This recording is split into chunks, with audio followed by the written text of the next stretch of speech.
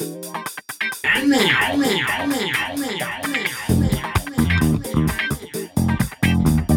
D10 Mess. D10 Mess.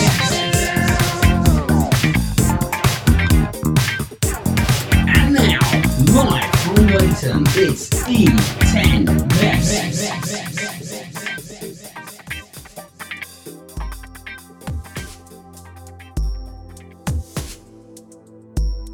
Orient had made history.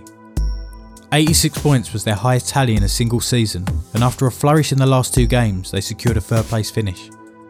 And whilst missing out on automatic promotion was disappointing, they still had a chance to do it, in the best possible way, the playoffs and a trip to Wembley. But to get there they had to beat a strong Peterborough team over two legs who had finished in 7th place. Those two games would prove to live long in the memory for Orient fans, for so many reasons. In this episode, we relive them. From the people who were there, this is E10 Mess, with From Brunton Park to Wembley Way, the story of the 2013-14 season. Part 3. This group never gives up.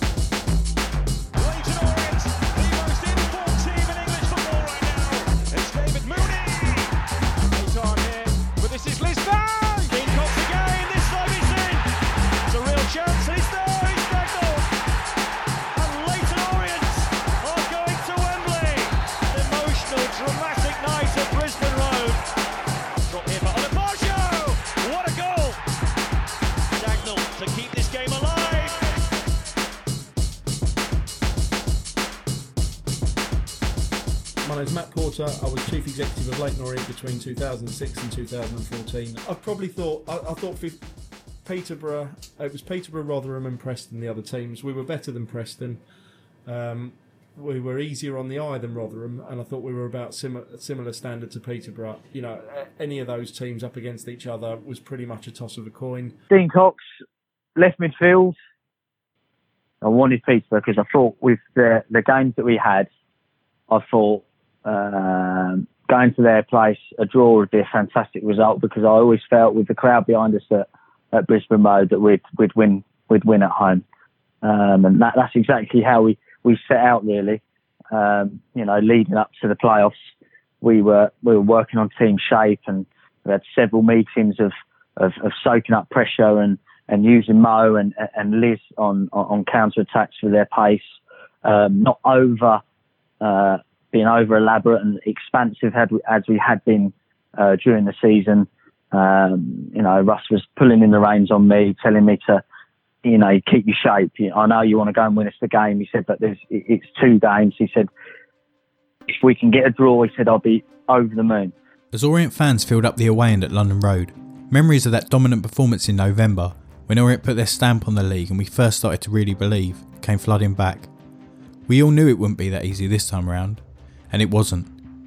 Britta Somalonga, who had scored 23 league goals during the season, took only 16 minutes to tuck away the first goal, albeit one that was marginally offside, but still stood. But as we'd seen all season, Orient's resolve saw them slowly gain the upper hand, and when the Peterborough keeper parried Mooney's shot into the path of Moses Odubajo, who just about managed to roll the ball into the net, we all knew we had one foot in the final. At the final whistle, the fans chanted, and Russell Slade pulled every player into a circle on the pitch. When he got us in a circle, when we were drawing 1-1, he said, "That's it, boys, we're through." He said, "Play like we've been playing at home." He said, "We will beat these at home," and we believed him, and we were confident that we could do that. Ada Martin, kick man. As soon as Mo got the goal back in the first leg, he stayed at 1-1. I thought that was it. That was game over second. Because we had such a confidence about ourselves. We just got to get beat, but the second leg I just felt we would win.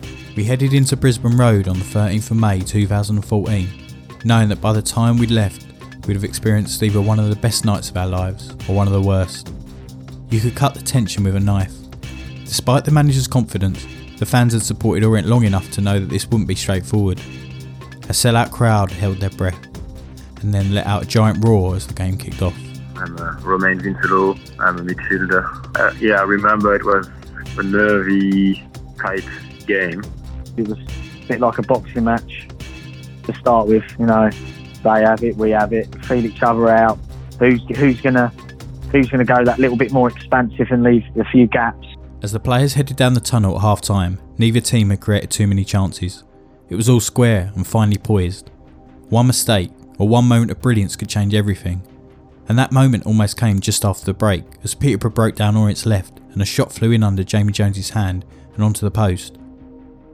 They say football's a game of inches, and within minutes the ball went down the other end, into the feet of Kevin Nisbey on the edge of the Peterborough penalty box. Rarely has there been a better Orient striker who could hold the ball up like Nisbey, and he drew a stupid foul in a dangerous position. Dean Cox, Orient stalwart who embodied every bit of fight that encapsulated that season, placed the ball down and stood facing the north stand. As the ref moved the wall back a yard, Cox pulled up his socks and stared at the ball. I had so much time to think about it. If you remember, the ref went into the wall and he's come back, he's gone back in the wall. And I've changed my mind 2 or 3 times. I'm thinking, right, I want to bend this. Then I'm thinking, I'm too close.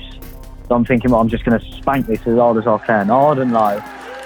And if they block it, they block it. Hopefully, I'll just find that gap and it just goes through. And I remember just a split second before he blew his whistle, I thought, well, I'm just going to hit this as hard as I can. So he blew the whistle, I remember hitting it as hard as I can. A game of inches. The ball smashed into the Peterborough wall and could have bounced anywhere. It hit another Peterborough player, into the ground and back up again towards Cox, who had barely moved. En masse, the Peterborough players rushed out towards him. And I just remember having to sort of shift my body weight to the right. Boschwick was coming out to me. We willed the ball to come down quicker as Cox got into position to strike it mid-air, and Brisbane Road held its breath. I've just swung my right boot at him. The noise.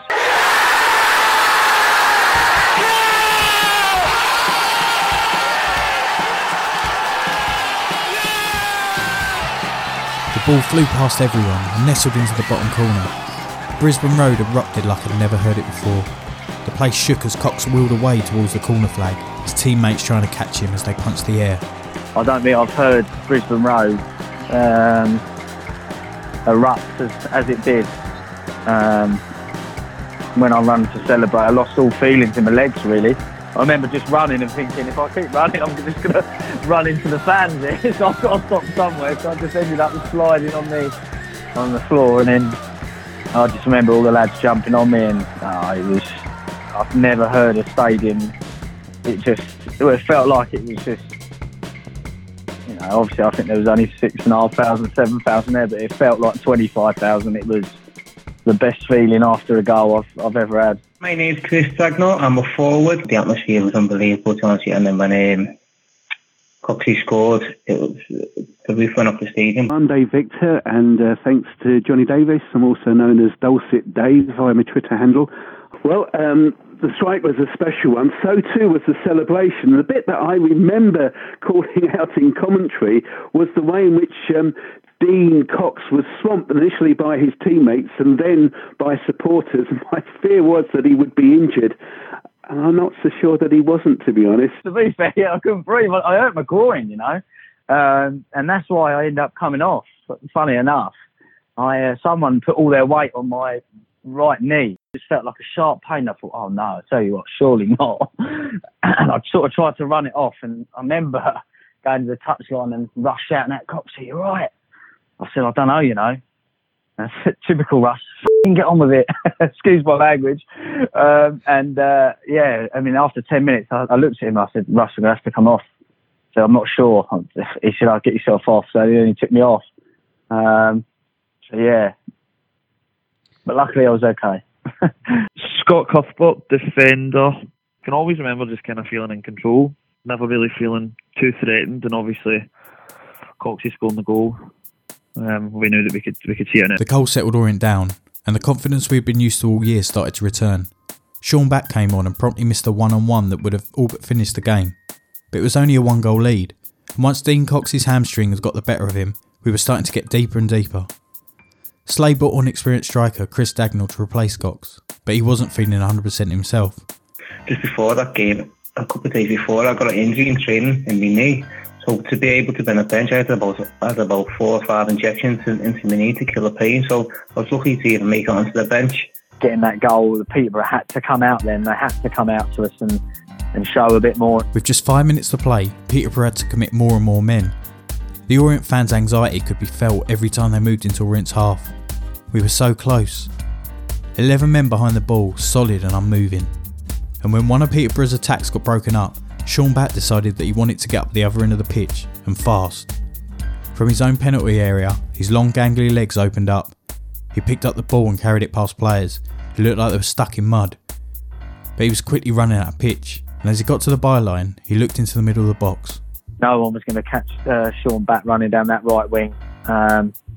They left that gap and, boy, did he exploit it. I remember Sean Batt making an unbelievable run down the wing, and he's cut the back. And Batt cut the ball back to Dagnall, who looked like a model of composure as he controlled it, and looked at the goal. I couldn't shoot against my foot, so I couldn't take it first time. So maybe that was a blessing, any injury, because it forced me to take a touch and, take my time and be composed and, manage to stick it in the bottom corner and, celebrate like a madman. When that went in, we knew we were there. Whatever will be, will be. We're going to Wembley echoed around the stands. I got up from my seat and sprinted down towards the front of the West Stand along with hundreds of others. Pit side, Russell Slade just stood there, on the brink. And then out of nothing, Connor Washington swiped at a ball and beat Jones, who had misread the shot, to bring Peterborough back within one goal. Surely not. I couldn't face the thought of having to walk up to my seat again and watch extra time through my fingers, knowing that we'd come so close. With 30 seconds to play, Peterborough got a corner and threw everyone up. I watched that ball come over, and defender Craig Alcock rise, unmarked. In that split second, my heart sank as I waited for the net to ripple. When we went 2-0 up, it was game over. Then you go back and watch the game again, you notice, I think it was Craig Alcock in the last minute who missed a real sitter. Somehow he put it over.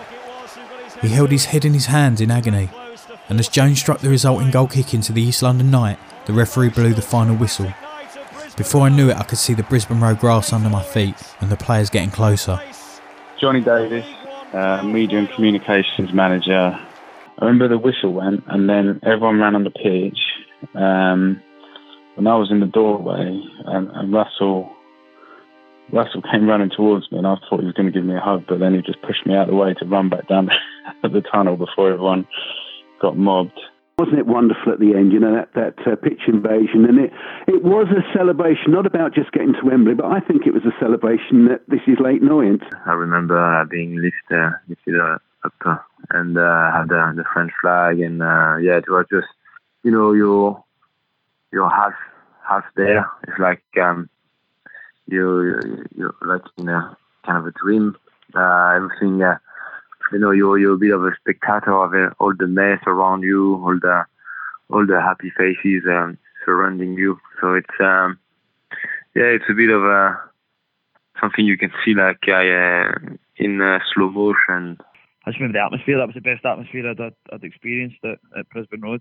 It was fantastic, and obviously the celebrations and all that happened after was unique. That never happened before in my career, and still hasn't happened to this date. So that was certainly pretty special. My first thought was get the lads up on the balcony. So we were up on the balcony and everyone's jumping around. I thought, no, it's not about this now. I ran down the stairs. I went into the dressing rooms and they're jumping around. I said, never mind that. Let's get you all upstairs. So we went out on the balcony and they stood on the balcony. And I think I was stood near Steve Dawson and we were looking at thinking, is this balcony strong enough to hold the weight of all these people? Because it's only built for 100 people and there's like 130, 140 people jumping up and down on it. But it didn't really matter. We looked up from that pitch in admiration. Our heroes had made it to Wembley and were taking us with them.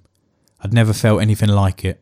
Standing up there and looking down, seeing everyone singing the Wembley songs and everything else, that was one of the most, it really did give you goosebumps, and that was a great night. I remember we going in celebrating, we then went up to the gallery, it's called, and we celebrated, and we obviously saw the chairman and all that and shook hands with all them. The lads up there on the balcony, sort of scenes of, older fans will remember how that happened sort of 88, 89 on the old East Stand, above the old East Stand tunnel, the director's box over there. And it was just nice to see everybody, coming together in such a great occasion. So we all went into London as a team. Everyone was there. Had a few drinks, celebrated, and it was a really good day, really good night. I just remember I think we went up into the stand, and and all the fans were on the pitch, and we were there for a while celebrating. And we went out with the lads after into London. So yeah, that was a great experience and a great time with the lads. Kevin Dearden, goalkeeper coach and chief scout. It was just a fantastic night at Brisbane Road. And afterwards, the celebrations afterwards will certainly live long in the memory for me, with the lads, and then with the staff afterwards. Once all the lads have gone, it was fantastic. There's a room in the near the dressing rooms called the bunker. It's been remodelled now, but at the time it was a small room, maybe like 2 metres by 4 metres. 10 by 7, I suppose, something like that. 2 metres by 4 or 5 metres, but there must have been about 30 people in there at one point. I think we got about 20 people in there. There was about 35 people in there. And the ceiling got smashed up, and it was great. Everyone was jumping around. But it very quickly became a case of saying, right, well, we haven't actually done anything yet. We've still got one more hurdle to climb. That was really good night. Really good night. I've still got all the photos and videos and stuff like that from the celebrations, and we still sometimes send them round to the staff and that when we stumble across them. The kit man and the secretary and Matt Porter and Lindsay, everybody was in there, because we were such a close-knit group of football staff and football club staff. And as I say, tiny little room, music blaring, drink everywhere, fantastic evening. And Matt Porter came down and he was sending people to go and get more beers and everything. Sometimes if you're having a bad day, you look back and flick through those videos, it soon cheer you up. So that was a special one. This was one of those very, very special seasons, and they don't come around that often, and that's why there was that burst of just delight, sheer joy on the pitch at Brisbane Road. It was fantastic. The game at home was one of the best nights I've been involved in football. The atmosphere down here in the playoff semi-final second leg, really carried the lads, and Peterborough didn't have enough answers for us that night. It was just such a special occasion, and a late night occasion. I think it belonged to the family. If you were looking in from outside, you wouldn't have understood it. You wouldn't have understood exactly what it meant to everybody that was there. It was so special, fantastic. And the fact that it happened at Brisbane Road. It's all about fine margins, isn't it? And it went from being a 50-50 tie to being a 55-45 tie, and that was enough to get us over the line and get us to Wembley. Yeah, it was just a fantastic evening for everyone. The staff, the manager, and the players. Jubilation and the chance to go to Wembley and hopefully, we're obviously looking to get promoted to the Championship.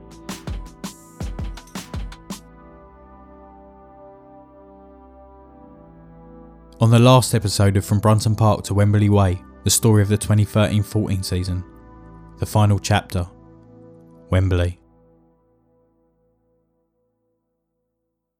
From Brunton Park to Wembley Way, the story of the 2013-14 season was produced, written and edited by me, Adam Sampson. All original songs are also composed, performed and recorded by Adam Sampson.